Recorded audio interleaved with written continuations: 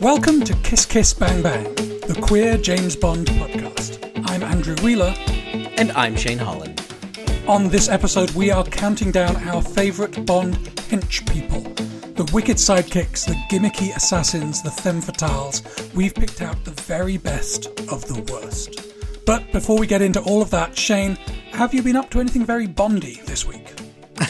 Oh, Andrew, haven't I? No, I've hardly done anything this week. But I have spent my time in much needed relaxation watching movies over the past week. And the first one I started off with was Knives Out. Oh. I love this movie, and I just love Daniel Craig in this movie. And obviously I'm not alone, because Netflix just bought the rights to Knives Out 2 and 3. Yeah. With Daniel Craig coming back, so their budget is going to balloon from, I don't know, something ridiculous like 20 million, and they made 300 million. Well, now it's going to cost them 300 million to make this movie because Daniel Craig is going to ask for so much money. But yeah, I cannot wait to see what they're going to do with Benoit Blanc, and I am kind of excited for more mystery in my life. Clue is absolutely one of my favorite movies of all time. Knives Out is a loving nod to that, and Agatha Christie novels and movies. So yeah, very exciting time for mystery lovers. I feel like the Daniel Craig connection means we could maybe justify doing a Knives Out episode somewhere down the line. I love that idea so much. I have so much to say. I also think it's like, if these next two Knives Out movies are successful and they make more of them, he's going to make more Benoit Blanc movies in like half the time that it took him to make 5 James Bond movies. I mean, hopefully he's a lot more successful with this franchise. Not that these movies haven't been successful, but just on a personal level, like maybe they'll get them out on time, right. And maybe he'll enjoy doing them. That sounds very nice for Daniel. He does. So what about you, Andrew? What's the Bondiest thing you've done this week? I have also been enjoying media. I've been reading some comics, which doesn't sound like the Bondiest thing, but they were James Bond comics, so it fits. Yeah, I thought it would be an apt thing to talk about for our Henchman episode, because there's a great run on the comic book James Bond 007. What a great name for a comic. A great run by writer Greg Pak and artist Mark Lamming that is all about reinventing Oddjob. It's a 12-issue storyline where there is a new Oddjob who is a Korean secret intelligence agent who is a sort of young, sexy, hip guy who becomes like James Bond's rival and then reluctant partner for the storyline. So it's a really fun book, really like in the zone for like high action James Bond adventures.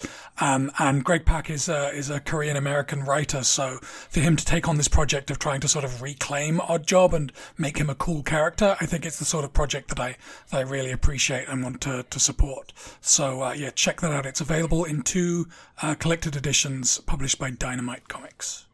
Oh, that sounds so fantastic. I really love the idea of reclaiming these characters for people who identify with them. Yeah, that makes me really happy. I cannot wait to check out these comics. For every episode of Kiss Kiss Bang Bang, we recommend a cocktail or a drink that matches the theme of the episode, or maybe just matches our mood. This week, it's Shane's turn to pick. Shane, what have you got for us? Well, this week I thought it would be most appropriate to bring you, listeners, and you, Andrew, alongside me in our cocktail journey and introduce you to the sidecar. Its origins are a little murky, but it was most likely developed as a variation of a sour, because that's what it is. And it was popularized in Paris or London, depending on who you ask. Probably London. It was definitely Paris during the Second World War. It's, of course, named for the motorcycle attachment that was very common at the time. So the traditional sidecar is made with brandy or cognac, but I am poor and I am settling for an acceptable bourbon variation. And that's what I have on hand in my bar. It's just what I'm going with, damn it. And I really enjoy this drink. I'll tell you how I made it, and then I'll talk a bit more about it. Fill your shaker with ice, and you add 2 ounces of brandy, or cognac, Armagnac, or bourbon, 1 ounce of triple sec, 3/4 of an ounce of freshly squeezed lemon juice. That's usually just 1 lemon. And you shake all of that until well chilled, add a lemon twist or orange twist, and there you go. And what you get is a really lemony, citrusy version of a sour. I mean, sours are usually very citrusy, but this one has a very dry quality to it. If you're making it with cognac, you'll definitely get a lot more of that raisiny quality that cognac has to it as well. It adds a sweetness to it. And then, of course, if you're really fancy, you can line your cocktail glass with sugar and just really balance everything out. If listeners are looking for a non-alcoholic variation, you can go back to our favourite Bond Women episode, where we have a recipe for a booze-free sidecar in that episode. Perfect. I love both of these versions of the sidecar that we've made now. Now, these things that they built for you to wear, was it difficult to act with those in there? Were they painful? Were they uncomfortable? Yeah, they were pretty miserable. It was like having a train in your mouth. It was... Well, in fact, I think we have a picture of them right here, as a matter of fact.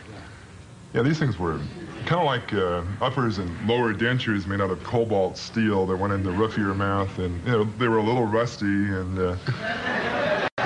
that painful expression I have in my face is because they're making me nauseated. Yeah. That was Richard Keel, the actor who played Jaws in The Spy Who Loved Me and Moonraker, being interviewed by David Letterman in 1985.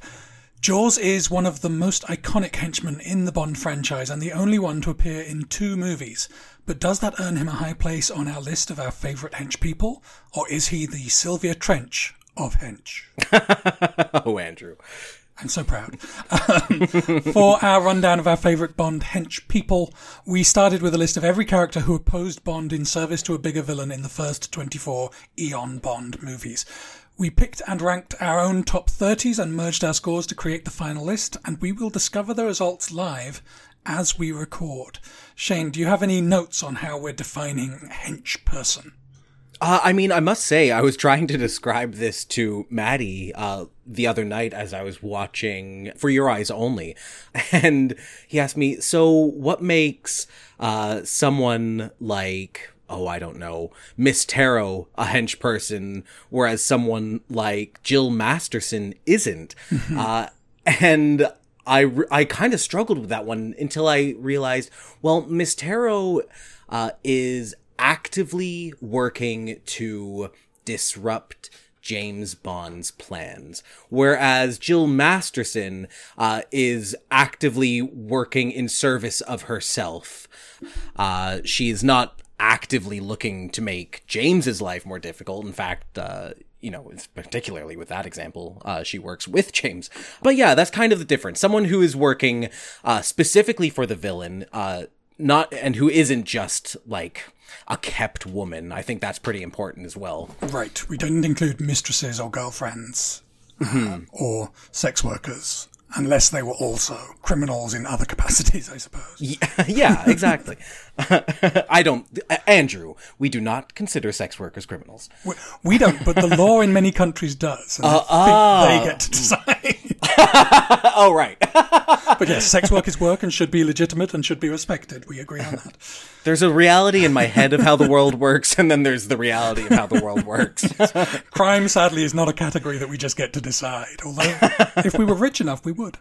Oh, yeah. So, Andrew, what makes a Bond henchperson iconic to you? Yes, it's a good question. I think a big part of it for me is like how novel they are. Like like all the best burlesque girls, they've got to have something that makes them different. So I think the most iconic ones, and we don't know yet where they will land on our list, but to me, Jaws, Odd Job, Knick Knack, Mayday, I think are like the 4 that would be the first to come to mind in most people's minds, and they all have something about them that makes them... I mean, 3 of the 4 are superhumanly strong, but they also have other features that make them unlike any other character that has appeared on screen before. And they all have odd names, names that probably are not the ones they were born with. They're sort of almost supervillain-esque in that way. And they're all kind of stylish, I think. Oh, absolutely they're stylish. In fact, I would say that There's a lot of queer coding in hench people as well. From the obvious examples, people who were written as queer in the novels and in the movies, like Pussy Galore and Winton Kid, to some of the more gray area villains like Red Grant, Xenia Onatop, even Baron Samedi has a very masculine and feminine side to him that we as queer people can really point to and recognize. Yes, and we'll see how those factors influence our final rankings. Let's reveal all the ones who didn't make it. We'll point out any names that are notable, but I don't think there's really anyone in there that will be worth talking about, with many apologies to the actors. All right, so here's the big reveal of who didn't make the list. Ooh, lots and lots of people didn't make the list. Wow, okay, let's go through some of these. From Dr. No, we have Annabelle Chung. From Casino Royale, we've got Carlos, who I don't even remember. Count Lippy from Thunderball also didn't make it, who I kind of waffled on, just because he's kind of important in the beginning of that movie, but not important enough. We've got Eric Kriegler, who is one of the many Teutonic blondes, but not one of the ones that makes the list. Gabor, the incidental hottie from The World Is Not Enough, and also from the same film, the cigar girl Giulietta da Vinci. Grunther from On Her Majesty's Secret Service didn't make it. Neither did Hans from You Only Live Twice. Henry Gupta, or Ricky Jay, from Tomorrow Never Dies, also didn't make the list. And one that breaks one of our rules, Imposter 00 from The Living Daylights. It was a rule going into this that a hench person had to have a name to be considered. I let this one slip through because he has quite a pivotal role in that film. He's the guy murdering the double O's on Gibraltar at the start of the movie in the cold open, but he still didn't make the list. So why did I break the rules? No reason. It was worth discovering that we both considered him a henchman. Yes. Now we'll know when we finally get to The Living Daylights what to say about him. Also didn't make the list is Jenny Flex, nor did Kamal Khan, Milton Crest, Malika, Mr. Kill from Die Another Day, whose only trait was that his name was Mr. Kill. Poor Caroline Munro as Naomi in The Spy Who Loved Me also didn't make our list of Bond women, so she has got a double X against her name. Sorry, Caroline. From A View to a Kill, Pan Ho, played by Papillon Suhu. Professor Dent from Dr. No, who, it's a great character, but he just doesn't make the cut. And from License to Kill, Professor Joe Butcher, played by the legend, Wayne Newton. I guess we could call him a legend. I'm not going to, but you can. Probably the most famous name on this list of people who didn't make our list. Yes. We've also got Scarpine in the bottom, Shady Tree from Diamonds Are Forever, the Three Blind Mice from Dr. No also didn't make the list. Valenka, who had a really nice haircut in Casino Royale, didn't make our list, nor did Vargas from Thunderball. Yeah, he's a creepy dude. Didn't want him in my list. No, agreed. All right, those are the forgettables. Let's get on to who actually made it. We've got a top 37, it looks like. It looks like. So, let's see who is 37th. It is... Oh, it's Goldie, Mr. Bullion from The World Is Not Enough. I'm the one who, I'll take the blame on this. I gave him a rank. I think he's probably the more interesting henchman in that movie. He's funny. He's got some gags in there. And yeah, Goldie. He's also kind of an incidental hottie in that film. So I gave him number 30. I'm too familiar with him as like a drum and bass star. Like he was very famous in the UK at the time he was cast in this. It was slightly odd to see him in that role. Oh, it looks like we have a tie for 36th place. That's always exciting. Who did we both pick? We have a double bill from For Your Eyes Only. We each picked one guy that we liked, and we didn't agree. So we've got Apostis, played by Jack Claff, and Emile Locke, played by Michael Goddard. That's a movie which has like some fairly vanilla hench people in it.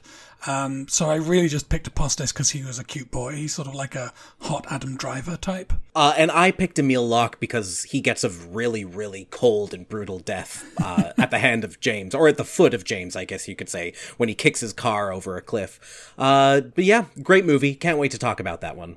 And tied at number 34, who do we have? Ooh, Patrice from Skyfall and Stamper from Tomorrow Never Dies. Oh, interesting. So I think we can agree that actually Patrice is at number 35 here, and Stamper's at number 34, because we both agreed on Stamper's placement. Yeah, Stamper is one that I waffled on a little bit, but I do remember having a bit of a crush on Guts Otto at the time, and, he is very Jean-Paul Gaultier-esque. And he survives longer than the main villain in that movie, so I gave him a little +1. That's fair. Patrice, played by Ola Rapace in Skyfall, really just made my list on the grounds of his surviving his first encounter with Daniel Craig's Bond and getting 2 good fight scenes in the movie. The second one, of course, against a stunning neon backdrop, and also which was my Facebook background for years, by the way. Oh well, it's a memorable scene, so that gets Patrice a spot. Because otherwise, a lot of these Craig era guys don't really click for me. They're not interesting enough. We'll talk about that a bit later. All right, number 33. It's Whisper, played by Earl Jolly Brown in Live and Let Die. I am the one who rated Whisper a little higher at 26 on my list. I thought he was a fun henchman in that movie. He is certainly effective. He nearly kills Bond a few times. Yeah, memorable. A lot of, actually, the hench people in that movie were memorable for me, despite how terrible Live and Let Die is, as we've discussed at length at this point. Yeah, that's the problem for me. The reason Whisper didn't make it really was because this list would be a lot of Live and Let Die people, and I prefer the others to Whisper. Sorry, Whisper, but I do remember you, and I hope someone let you out of that missile casing at the end of the film. We have a very exciting 3-way tie for number 30. Oh, who could it be? 2 more Live and Let Die hench people. Well, we're getting them out of the way. And the Casino Royale. So we've got Adam and Rosie Carver from Live and Let Die. I believe Adam was your incidental hottie of that movie. He absolutely was. He just has the most fabulous houndstooth suit. He gets, he is a very ordinary henchman, but he steals the sexiest speedboat, and he puts up with some terrible, terrible garbage from J.W. Pepper.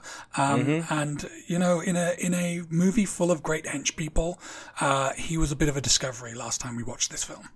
Very true. I chose Rosie Carver in the same position you chose. And I mean, yeah, not great, not very effective as a CIA agent, but she is a double agent. She is working for Big the entire time in that film, up until her death, which is brutal. But I don't know, she's glamorous, proud black woman. Gloria Hendry, you made it to my list as Rosie Carver. Yeah, in the end I bumped her out because she basically fails at both sides of her double agenting. But, yeah. But I am a big fan of Gloria Hendry in that role, so I did waver on that one quite a bit. And then we have from Casino Royale, Dimitrios, played by Simon Akbarian. Dimitrios... Yeah, he gets a sizable chunk of that movie devoted to him, actually. I'd say a good, the first third of the movie is Bond chasing Dimitrios and trying to track down Dimitrios. And he gets a great hand-to-hand combat death. There's some great chase scenes in there. He's pivotal to the plot in a way. So yeah, that's how Dimitrios made my list. So let's see who's at number 29.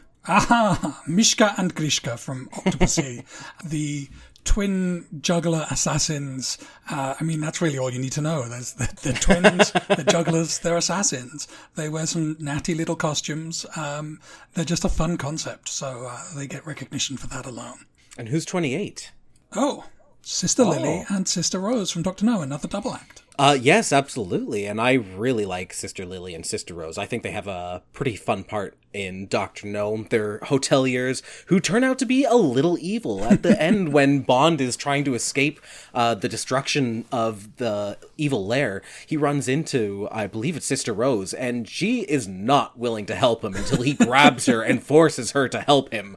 So yeah, bonus point. Yeah, it should be noted that the hotel they're running is a supervillain's secret base. Oh, yeah, right, yeah, sorry. That's pretty important. But yes, they are really great characters. Very stylish, very cool, very unnerving.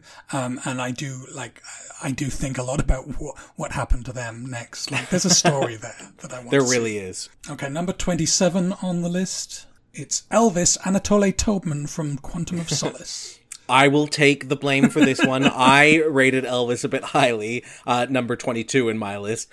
I don't know. I think Elvis has the only comic relief in a very dry, dark film that is Quantum of Solace. He's not very effective once again. I think everyone from 20 to 30 isn't necessarily an effective hench person, but damn it, they're there. They made an impact, and Elvis makes an impact in that otherwise forgettable film. I mean, this is the Daniel Craig era again. You're not gonna find much sympathy from me on these ones, I'm afraid. Why didn't the hench people from the Daniel Craig era stick out? They really were focused. They weren't even focused on villains in that era of film. So weird. Number 26, we have Chang, played by Toshiro Suga from Moonraker, who I rated highly and you did not rate at all. I just rewatched Moonraker recently, and in fact we're doing it next time on the show. And Chang kind of stood out to me as a really fun villain. Like, he's a swordsman. He's in a movie where there is a much more famous hench person to look at and to enjoy. But the fact that we get Chang and the glass sword fight and the really terrible destruction of antique glass in Venice, it's a standout scene. It's a scene I remember loving as a kid. So yeah, Chang gets a bump for me, and he is an interesting looking and unique hench person. Well said, well said. I'm glad he made the cut. Number 25. Oh, it's another of my picks. It's Gobinda, played by Kabir Bedi in Octopussy. Similar thing to Chang. I mean, I rated them right next to each other, actually. Like, they're both B hench people. They both have cool weapons, but he is a very imposing character and a very lethal hench person. I'm beginning to see a theme where you are picking your hench people based off of ability, and I'm picking my hench people based off of gags. Yeah, we're going to see some distinctions there, I guess. This is where we differ, you and I. All right, who's number 24 on this list? We have Dr. Kaufman, Vincent Schiavelli from Tomorrow Never Dies. I am surprised that you rated Kaufman higher than I did, but I'm glad that we both agree he makes this list. Great performance, really menacing, really dark character, so fun. Really great turn in that film. A character that I kind of had forgotten all about, and then in rewatching Tomorrow Never Dies, I'm like, oh no, this is memorable. Vincent Schiavelli is doing a really great turn as this torturer, and he knows what movie he's in. Yes. Like, yeah, he's playing it up. It's perfect. Yeah, it stands out for sure. We have another tie at number 22. Miss Taro from Dr. No and Mr. Hinks from Spectre. I'll talk about Hinks first, because he didn't even rate in your list. I'm telling you, Daniel Craig hench people. And I'm telling you, the gags, the visuals, and Dave Bautista. I mean, first of all, incidental hottie of that film. And yeah, I mean, he gets, I think, the best car chase we're ever going to see in a Daniel Craig film. Hopefully No Time to Die will change my mind about that. But so far, I think he gets like the best car chase. He gets great fight scene. Yeah, really fun for me. Yeah, I feel like Mr. Hinks is as close as they've got to a good hench person, but I also feel like they weren't really committing to the bit. He was still a bit like too palatable, too ordinary for me. Like, just giving him those little things on his thumbs, that's not enough for me. And what does Hinks mean? Hinks. What does Hinks mean? They've had a Jinx. Did we need a Hinks? Right? They couldn't come up with any other name? Just confusing. Like, even Am Mr. I arguing Kill, myself out of this choice? like, at least Mr. Kill sounds like something. Like, he's a terrible hench person, but he sounds like something. Someone's going to comment and tell us that Hinks means death in Latvian or something. All right, well, let us know. And we have Miss Taro, played by Zena Marshall in Dr. No, who I have waxed lyrical about in maybe every other episode of this podcast, but you actually rated her higher than I did. I think I was trying to honor you, honestly. And I was trying to respect you. It's we're compromising too much now. We need to stick to our original visions, and score things to spite each other. What else do we need to say about Miss Taro? She's fashion, she's beauty, she's villainous. Yeah, she's a great choice for this list. And she lives. Very, very rare for a hench person. That gets you points.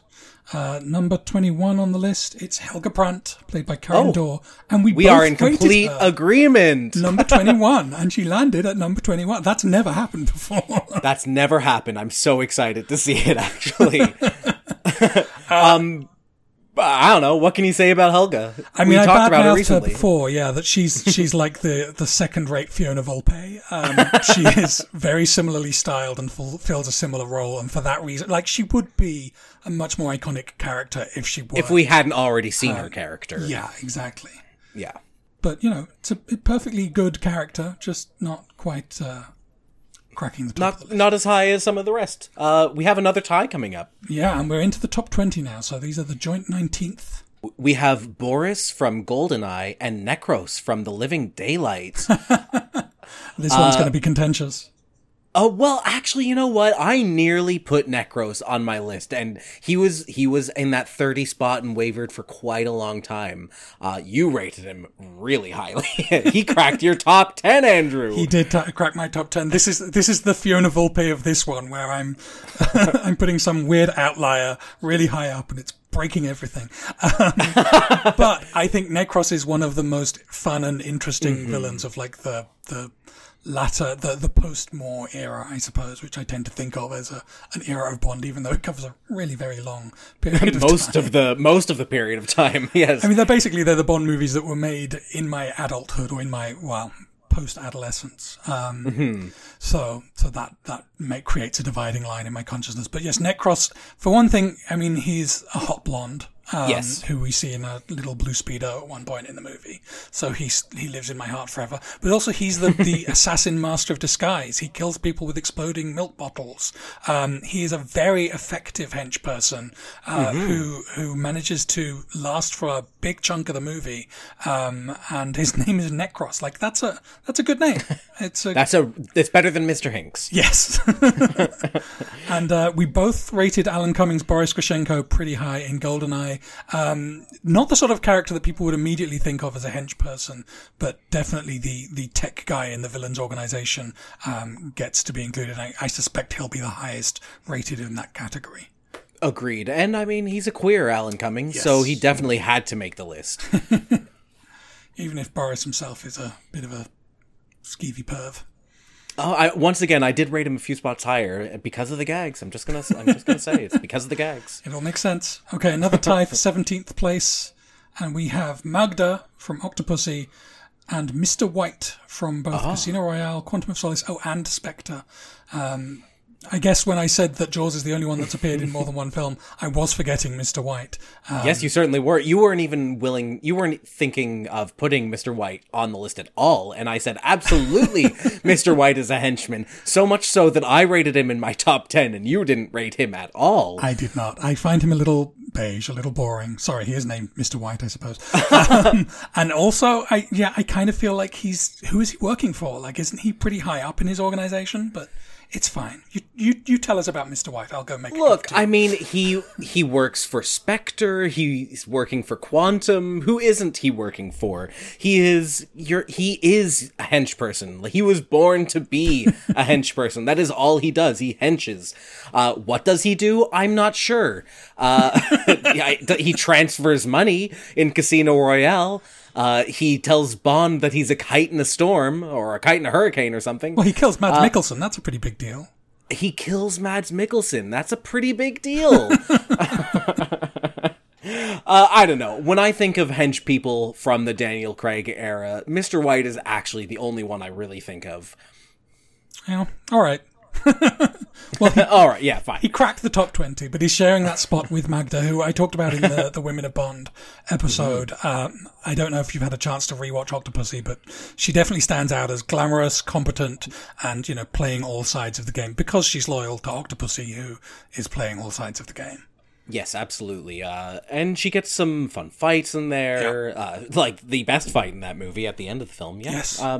Magda, good choice. Number 16, no tie this time. It is Dario from License to Kill, played by Benicio del Toro, an actor who is considerably more famous than the role he played. How could we not include Benicio del Toro, right? He's gorgeous in that film. Yeah. He is really effective in that film. He kills so many people. He really gives Bond a run for his money. License to Kill has one of the most brutal deaths in that air pressure depressurization tank. Well, whatever it is, a human head explodes and we get to see it. And and that's all because of Benicio. And Dario also gets a very gruesome death himself. Yes, he does. But yes, that was like a 21-year-old Benicio del Toro in that movie. Chef's kiss. Mwah. He's not just an incidental hottie, he's a full hottie. Tie for number 14 coming up. And we have, Bambi and Thumper and Teehee. And you know what? We are in like almost exact agreement on both of these. They are so interchangeable. Yeah. Let's talk about Teehee first. Yeah, so again, this is one of the many Live and Let Die hench people. Maybe the last one besides the guy that I think we both know is going to rate pretty high. Yeah. But Teehee, I kind of feel like Teehee is meant to be the main hench person in Live and Let Die. Like he should have been, right? He's the one with the weird hook hand. He gets to he has the giggle motif. He's in it from almost start to finish. He makes it almost up to the very end of the film. Really menacing, great portrayal by Julius W. Harris. I love Teehee. I'm so glad that he's as high as he is on our list. And also high on our list would be Bambi and Thumper. Please talk a little bit about Bambi and Thumper. I know how much you love these two. And again, this is another double act and a double act from Diamonds Are Forever, and we're going to see another double act from Diamonds Are Forever somewhere in this list. But this is very much the secondary, and yes, they do only get like the one scene at Willard White's beautiful home, which is a real place. You can find pictures of it online. Gorgeous place. And yes, these two women that try to choke James Bond to death with their thighs, long before Xenia Onatopp did it. Before Famke Jensen made it cool. Yes. I just think they're very, they are memorable and they are distinctive, and those are cool. And the fact that they're this acrobatic double act, those are all cool hench person traits. Agreed. All right, and at number 13 on our list, we have Knick Knack. Good choice. Not quite top 10. Yeah. Because I think, in my mind, because of how they treat Hervé Villechaize in that movie. Yes. There's not a lot of dignity to the character of Knick Knack in the end. But Knick Knack is actually such an effective henchman. There is so much you could have done with the Knick Knack character. I feel like Villechaize was just so underutilized. Yeah. Could have been higher is what I'm saying. Yeah, I think, we agree that Knick Knack is an iconic character, but I think we also agree that it's uncomfortable to watch in places because they are just making jokes about his size and treating him as a joke for large parts of the movie, especially the end of the movie. We will get to all that when we discuss The Man with the Golden Gun. But yes, this is a character who, because the film doesn't take him seriously, doesn't get to be as serious a threat as he should be. He is one of the few hench people who survives to the end of the film, though. Well, hopefully he does. I mean, he's oh, true. We don't know what happened. I mean, I guess he's technically alive when the credits roll, and then a day later, he's being picked over by seagulls. So. Oh no, Andrew, that's so dark. But yeah, that's probably exactly what happens. We're hoping for the best for you, Knick Knack. Let's move on to number 12. All right, so there's the last one outside the top 10. We have a tie for 10th place. So number 12 is Jaws, from The Spy Who Loved Me and Moonraker. Another icon who doesn't crack the top 10. Interesting. Well, okay, this is where I'm gonna totally destroy my own voting method here, and I'm gonna say it's because of the gags, right? What are you doing? What are you talking about? Look, I mean, okay.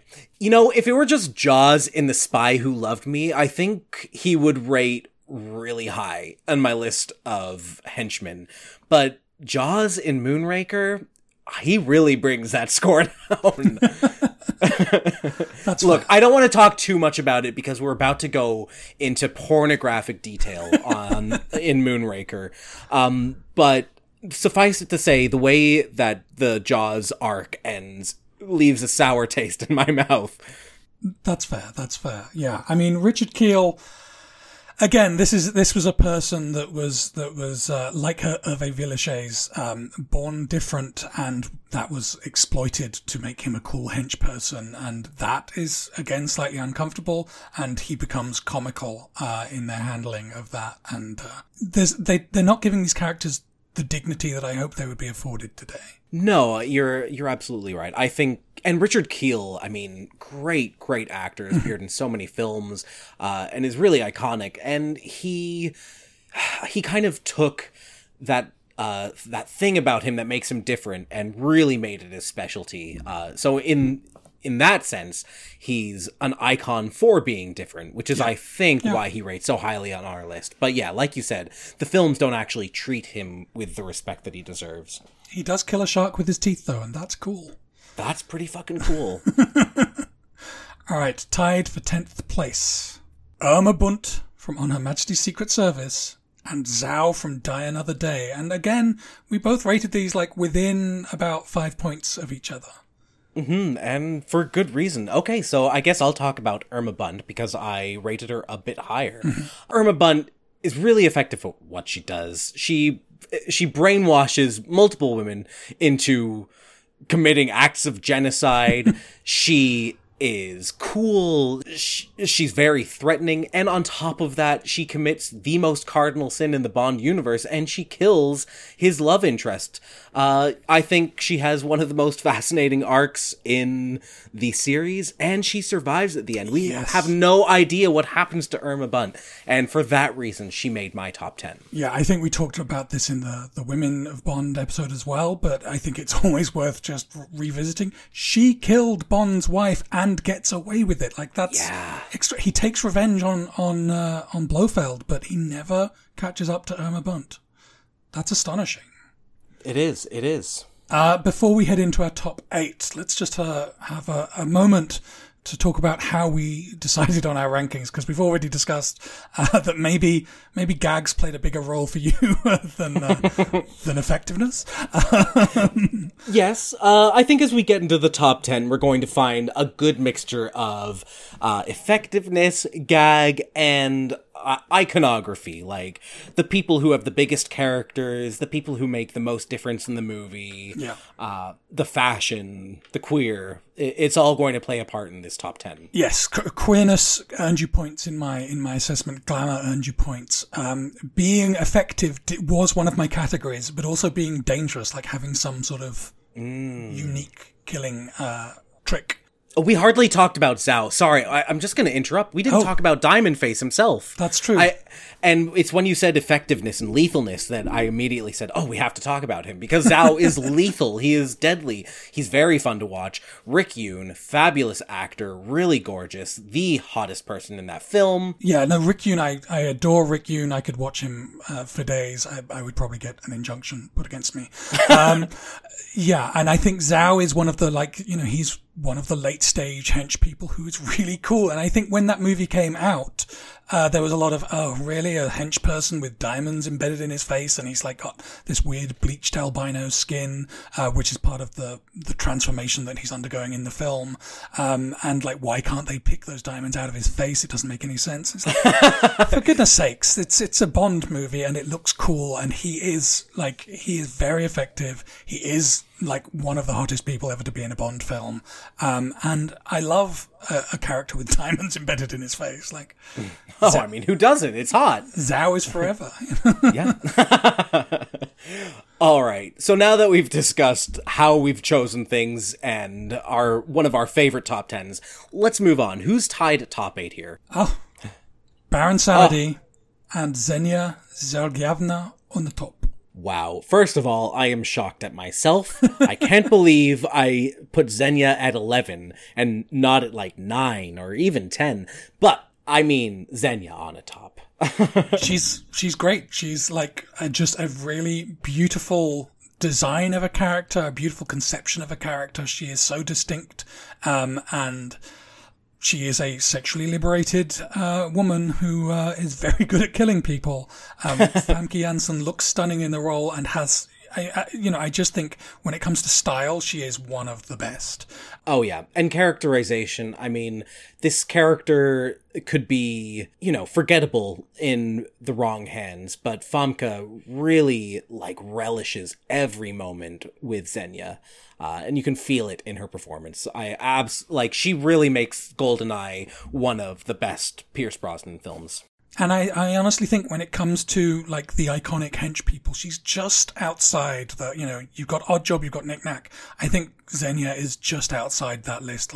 To the modern Bond audience, she is an iconic hench person. Anyone who grew up with that GoldenEye video game, if you aren't thinking Xenia on a top when you think of Bond hench people, then I don't know who you are. And we also have Baron Samedi in our top 8. We've talked recently about Jeffrey Holder, but what a great characterization in his body of Baron Samedi. He's threatening, he's funny, he's effective, he's queer, the character is queer in this unidentifiable way. He just balances that masculine and feminine energy. And really transcends a bad movie. Casting a dancer in that role is so smart because his movement is so important to the character. Beautiful styling on that character. He's so memorable, both in his Samedi role and when he's just sort of wearing gorgeous floppy hats and and cravats. I think Jeffrey Holder as Baron Samedi, there is a reason why that character has endured and is so much better than the movie he's in. Agreed. Wow, we have talked so much about Live and Let Die recently. But, I mean, all of the... And maybe that's why all of the hench people have made our list. It's still... that movie still bugs me, right? Because it's so bad, it's so racist, but it's so burned into my brain. It is so Bond. I hate myself for loving it. A good hench person's a good hench person. You can't fight it. Can't fight the moonlight. All right, let's wash this Live and Let Die out of our systems and move on to our tie for top 6. I mean, I hate to tell you, there are still problematic characters left to go. Wait, what? I don't know what flavor you think you're washing out of your mouth. Okay, tied for number 6. It is Fiona Volpe and Miranda Frost, who we talked about in the Bond women list, and here is again, I edged her down in consideration for you, and you edged her up in consideration for me, and she landed exactly where she belongs on the list. Yeah, that's right. And we just talked about Fiona, because we talked about Helga, but Fiona is the progenitor of this, femme fatale character, right? Yeah, she's such a wonderful sense of style, so this gorgeous red hair, but also such an effective villain, both in the way that she can dispatch inconveniences with aplomb, but also stand up for herself. She has such a great exchange with Bond when she shuts him down and says she won't be turned to the side of the angels by his penis. Yes. And she does get a beautiful death scene, maybe one of my favorite death scenes. It's a weird thing to say. One of my favorite death scenes in the franchise. You're so right, though. I mean, it is a beautiful, very sad moment, and that is one of the few times that there is weight to a villain's death in a movie. I think that's exactly it. There's humanity in her death, and giving a villain humanity is pretty rare in films in general, but especially in Bond, where we're talking about how the treatment of Jaws and Nick Nack is not entirely respecting their humanity. And here in Fiona Volpe, we see how it can be done. Yes, absolutely. So, great job by Luciana Paluzzi. Oh, I can't wait to talk about Thunderball. That is one of my favorites. It's a great film. I have so much to say. And Miranda Frost, who, once again, I have rated in my top 3, and you have not given her the respect that she deserves. She's I gave her 12. I thought that was high. You did think that was high, but it wasn't high enough. I love Miranda Frost. I do. We talked about it in the other episode, and it was a discovery for me rewatching Die Another Day and realizing how good Rosamund Pike is in the role and how good Miranda Frost is as a villain. I totally think she's great, and I have totally she has shot up 30 places in my estimation. I mean, that's great. I'm really happy to hear that. So yeah, maybe it's a little artificially high, but I'm gonna defend it. I think Miranda Frost is a true hench person in every sense of the word. Mm-hmm. She is like doing everything she can to serve her boss and kind of herself at the same time. Yeah. She nearly murders James. She nearly murders Jinx. She is an integral part of the plot from nearly the beginning to the end. There's mystery. There's treachery. I just love that character so much. Yeah, and having her and Fiona Volpe sitting side by side at number 6, that feels really good to me, actually. Yeah, it feels right. They occupy that space in Bond lore. I guess we should maybe bring up, before we head into the top 5, the Bond women as hench people conundrum, I guess. Like, yeah. There are some lists of hench people that don't count. Like, if you're a Bond woman, you don't count as a hench person. Like, you're one thing or the other, and that's clearly not that's the bullshit. Approach. Yeah, that's I'm not the gonna say approach it. that we are taking here. No. But I did try to have, like, different considerations in my, like, it would have been very easy for this list to replicate the other list a little too closely. So I tried to be very conscious of judging them by slightly different criteria, though there are some things like glamour and queerness that I think are as important. Queerness is important to me, and glamour is important to both a hench person and a Bond woman. And I mean, they're important to this podcast. That yes. is kind of what is, that's our thesis of this podcast. That's true. So I think it's important that I'm not even going to say it's artificial. I think that we should boost these people in the consciousness. Yeah. So, something like how dangerous someone is much more important to a hench person than it is Agreed. to a Bond woman. Though I did also, and we will see how this affects the final scores, I deducted points for hench people if they were disloyal, and that means if they switched sides to James Bond's side, they got a deduction in my scoring. I mean, we're going to get there, but I think you've already shown that it's the exception to the rule that makes the rule. Am I right? Am I right? We'll find out. All Should right. we go to number 5? We absolutely should. Oh, this is where it gets so exciting and tense and, what's going to happen? And personal. Ooh, Odd Job at number 5. I rated him number 5. You rated him number 7. This is the spot where Odd Job belongs. He is one of the top 5 villains of all time. Hench, definitely one of the most memorable hench people in cinema history. I love that Greg Pak, you said, is rewriting the character of Odd Job in his own way, because there is a disservice done to Korean men in the character of Odd Job. But, I mean, he's got so much power in that film. He is a real threat. He's a real menace. He is a real icon. Yeah, he does tick all the boxes. He has both a distinctive style. He has a very cool way of killing people. And he has a weird name. Like, these are all things that I associate with being a cool Bond hench person. Yes, he is also a character that is, for, Korean fans of Bond, raises a flag. We'll get to the equivalent character or characters for queer people very soon.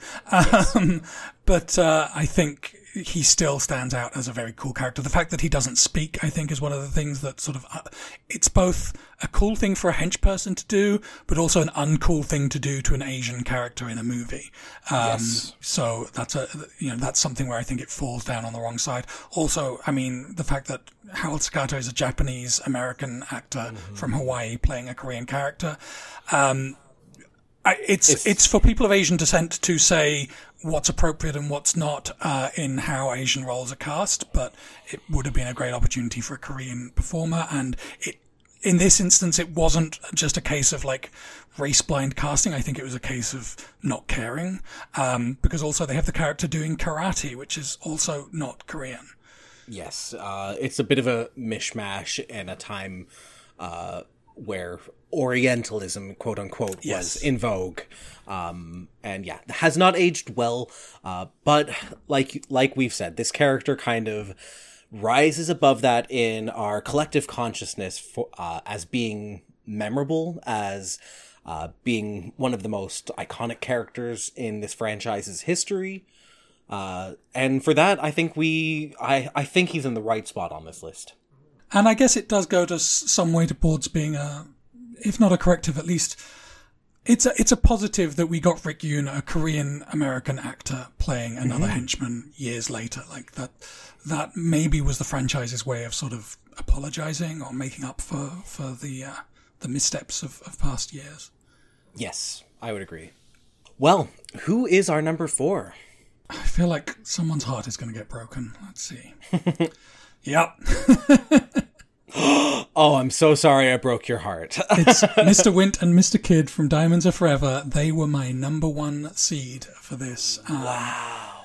They are number 8 on Shane's list, and so they come in at number 4. Look, that is a really good score for 2 fantastic hench people. Yeah. I mean, they're the queerest hench people. They deserve to be as high as they are.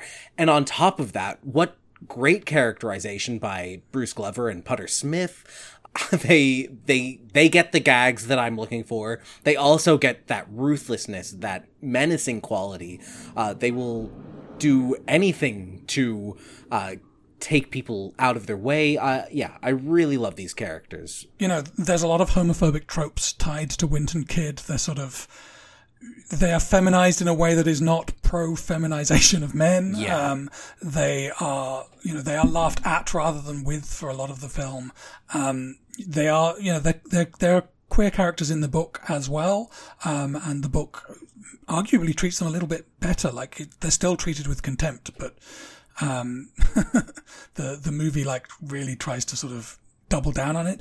But when we talk about, reclaiming these things and taking ownership of these things, for me, that's sort of the project here.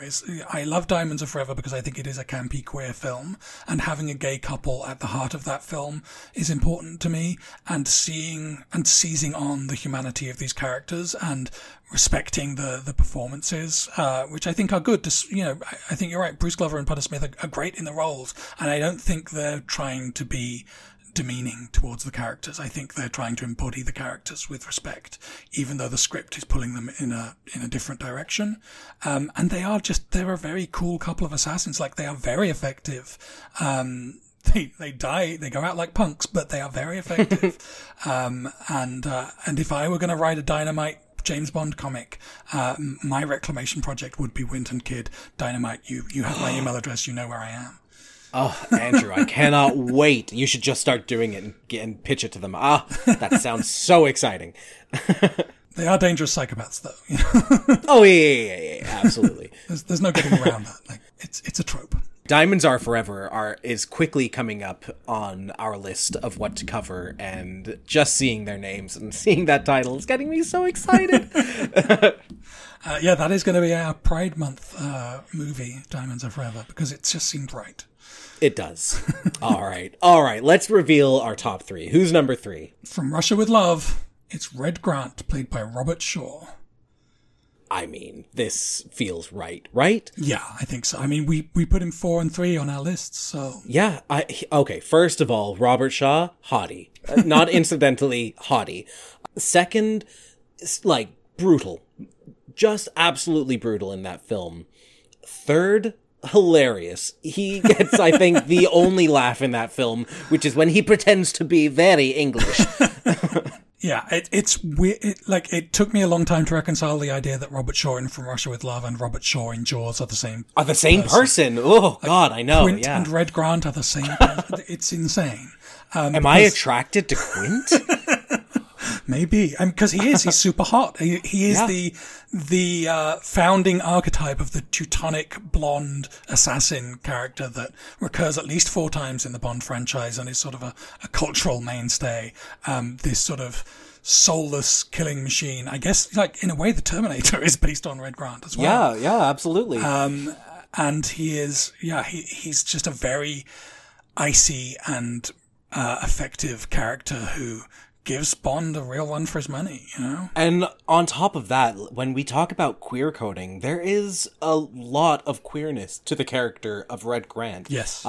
Particularly in the novel, he's written as being almost asexual. Yeah.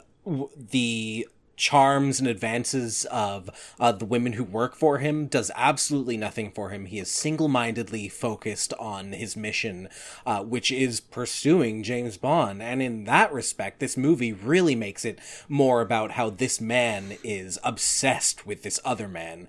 And as a young gay kid watching that film, it was hard not to see that as somewhat of a reflection. Yeah, I mean, From Russia with Love is a story about love, about obsession, about the weird ways in which two people's lives can collide. And it's not just Bond and Tatiana that have that story. No, it's a three-way love affair happening in that film. Yeah, Red Grant, perfect choice for number 3. All right, so that leaves 2 on the list, and we both know who they are. It's just a question of what order they fall in, so I'm going to reveal these both at the same time, but we will take them in order. Mm-hmm. Number 2 on the list of the favourite hench people of Kiss Kiss Bang Bang is Mayday by Grace Jones from A View to a Kill. This is one of these funny things where the list ended up right, even though our choices are so different. We keep doing this. Yeah, we keep doing this, but I am so happy with the way this landed. Mayday. I mean, can you name, I don't know, a more iconic black queer woman in the Bond franchise? Absolutely not. Can you name one of the more iconic black queer women from our living memory? Hardly not. I mean, Grace Jones is absolutely incredible in a film that doesn't deserve her. Yes.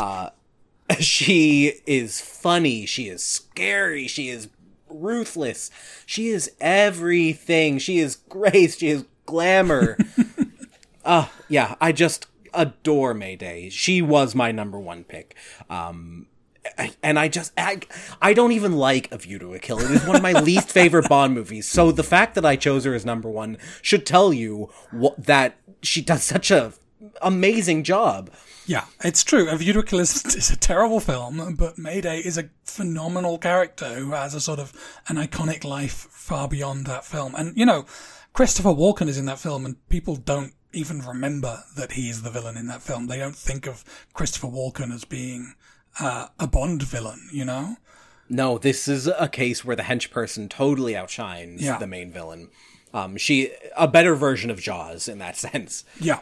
And so stylish, like such a fashion icon and such a threat to Bond, which of course is one of my criteria. Yes. And she was a threat to Roger Moore too. They did not enjoy working together. They terrorized each other on set. And for that, she gets an extra point. Yeah, absolutely. We're very much Team Mayday in this house. Great choice for number 2. And that can only leave the only person who is ever going to be number 1 on our list. That is Pussy Galore from Goldfinger. Honor Blackman, once again, really making the most of our collective experience. Yeah, it's bizarre because we both ranked her number 2, and yet she ended up number 1 because we disagreed on everything else. But neither of us are unhappy about it, and the same thing happened on our favourite Bond women list. She's our number 1 Bond woman and our number 1 hench person. That's a pretty high testament to this character, who clearly we like more than we like James Bond. Yeah, agreed. Definitely, obviously. I mean, and what can we say that we haven't already said?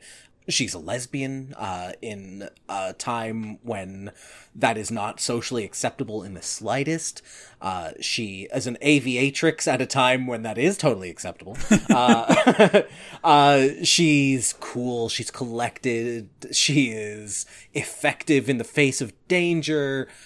And this is where you break your own rule, where she does start the film off on the side of Goldfinger, and it's only begrudgingly that she works on the side of Bond. She had a point deducted for that. Yes, clearly.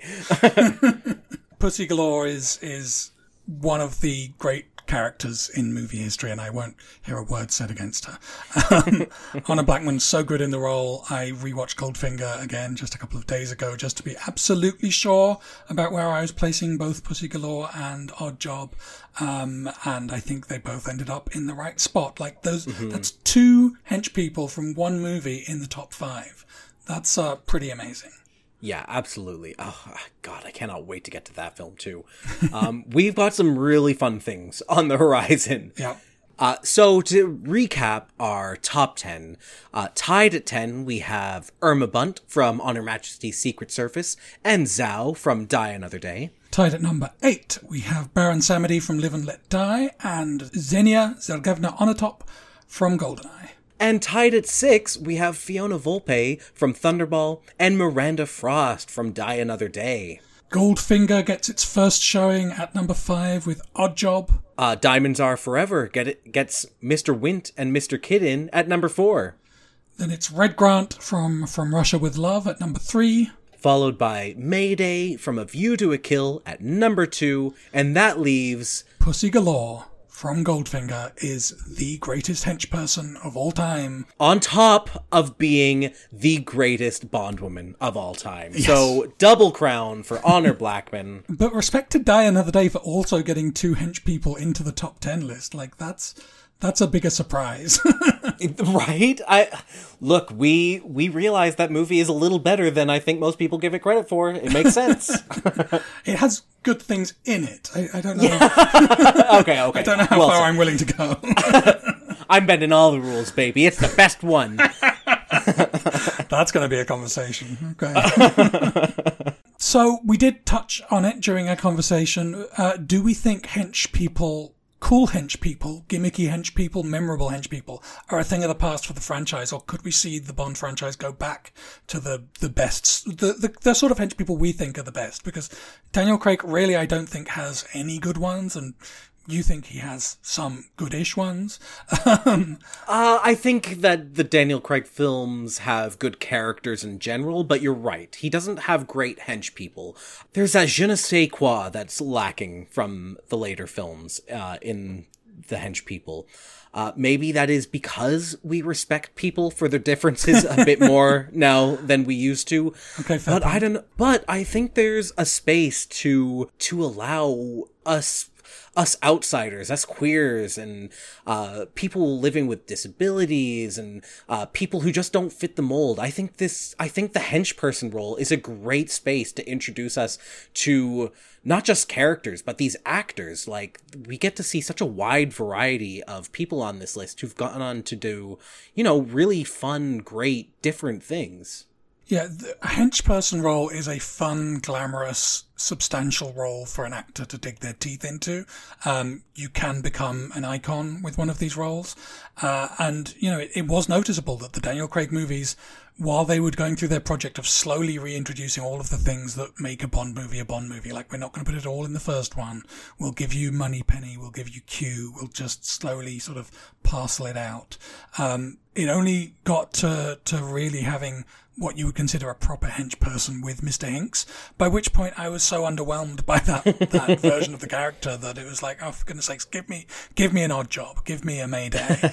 I'm ready for it, and I don't know if the film has worked, the films have worked out how to make it work today, but I do think they're great roles, and I do think, I guess the response to Zhao shows how modern audiences can be a little harder to sell on these things.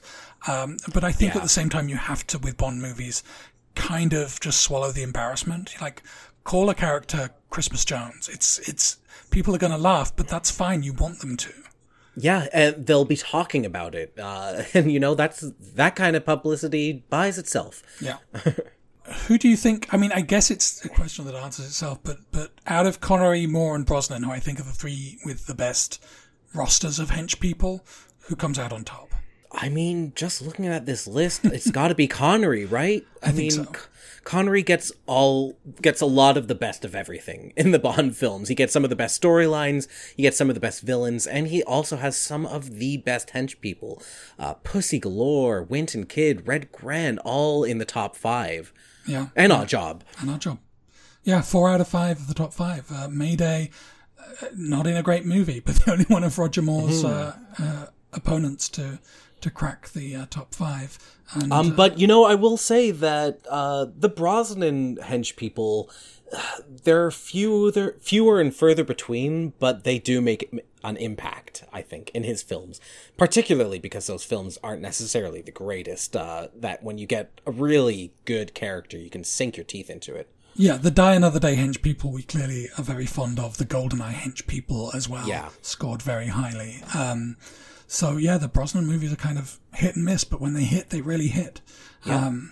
Roger Moore, I kind of thought he would do better, honestly, but the fact that, Jaws and Knick Knack didn't crack the top 10, and those are two of his best known hench people, that leaves him with Baron Samedi and Mayday as his only representation in the top 10. And yeah, like from the beginning to the end of his career, and with very little representation in between. Yeah. Dalton gets Dario. Okay.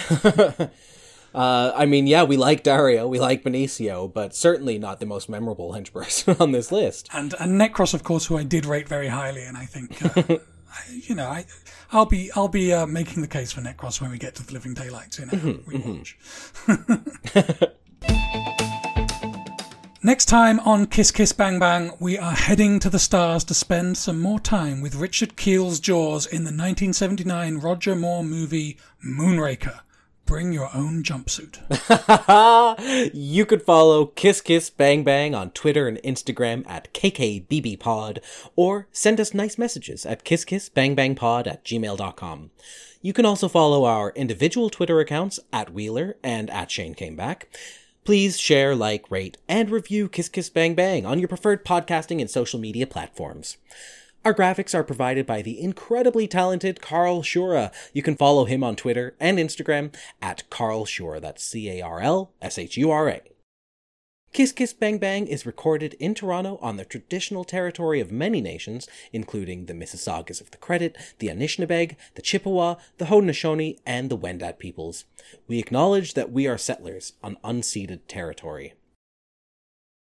We like to end every episode with a great piece of Bond-related music. And Andrew, do you want to tell us what we're signing off with this week? Yeah, I was really spoiled for choice when it comes to singing hench people in the James Bond franchise. Now, Madonna's Die Another Day character does not count as a hench person, so I'm sorry. She is excluded from consideration. We will not be playing out on Die Another Day. You must all be heartbroken. But Grace Jones, Alan Cumming, and Wayne Newton, they are all professional singers with storied recording careers. Putter Smith, who played Mr. Kidd, is a jazz bassist. In fact, that is he's not an actor. Like that's one of the remarkable things. I don't think he acted in anything else. But he's still performing jazz. Oh boy. Louis Jourdan from Octopussy did sort of sing in the musical Gigi. I didn't know that. Hervé Villechaize tried to have a musical career. He's really a very bad singer, so it did not work out for him, but you can find him singing on YouTube. I don't recommend it.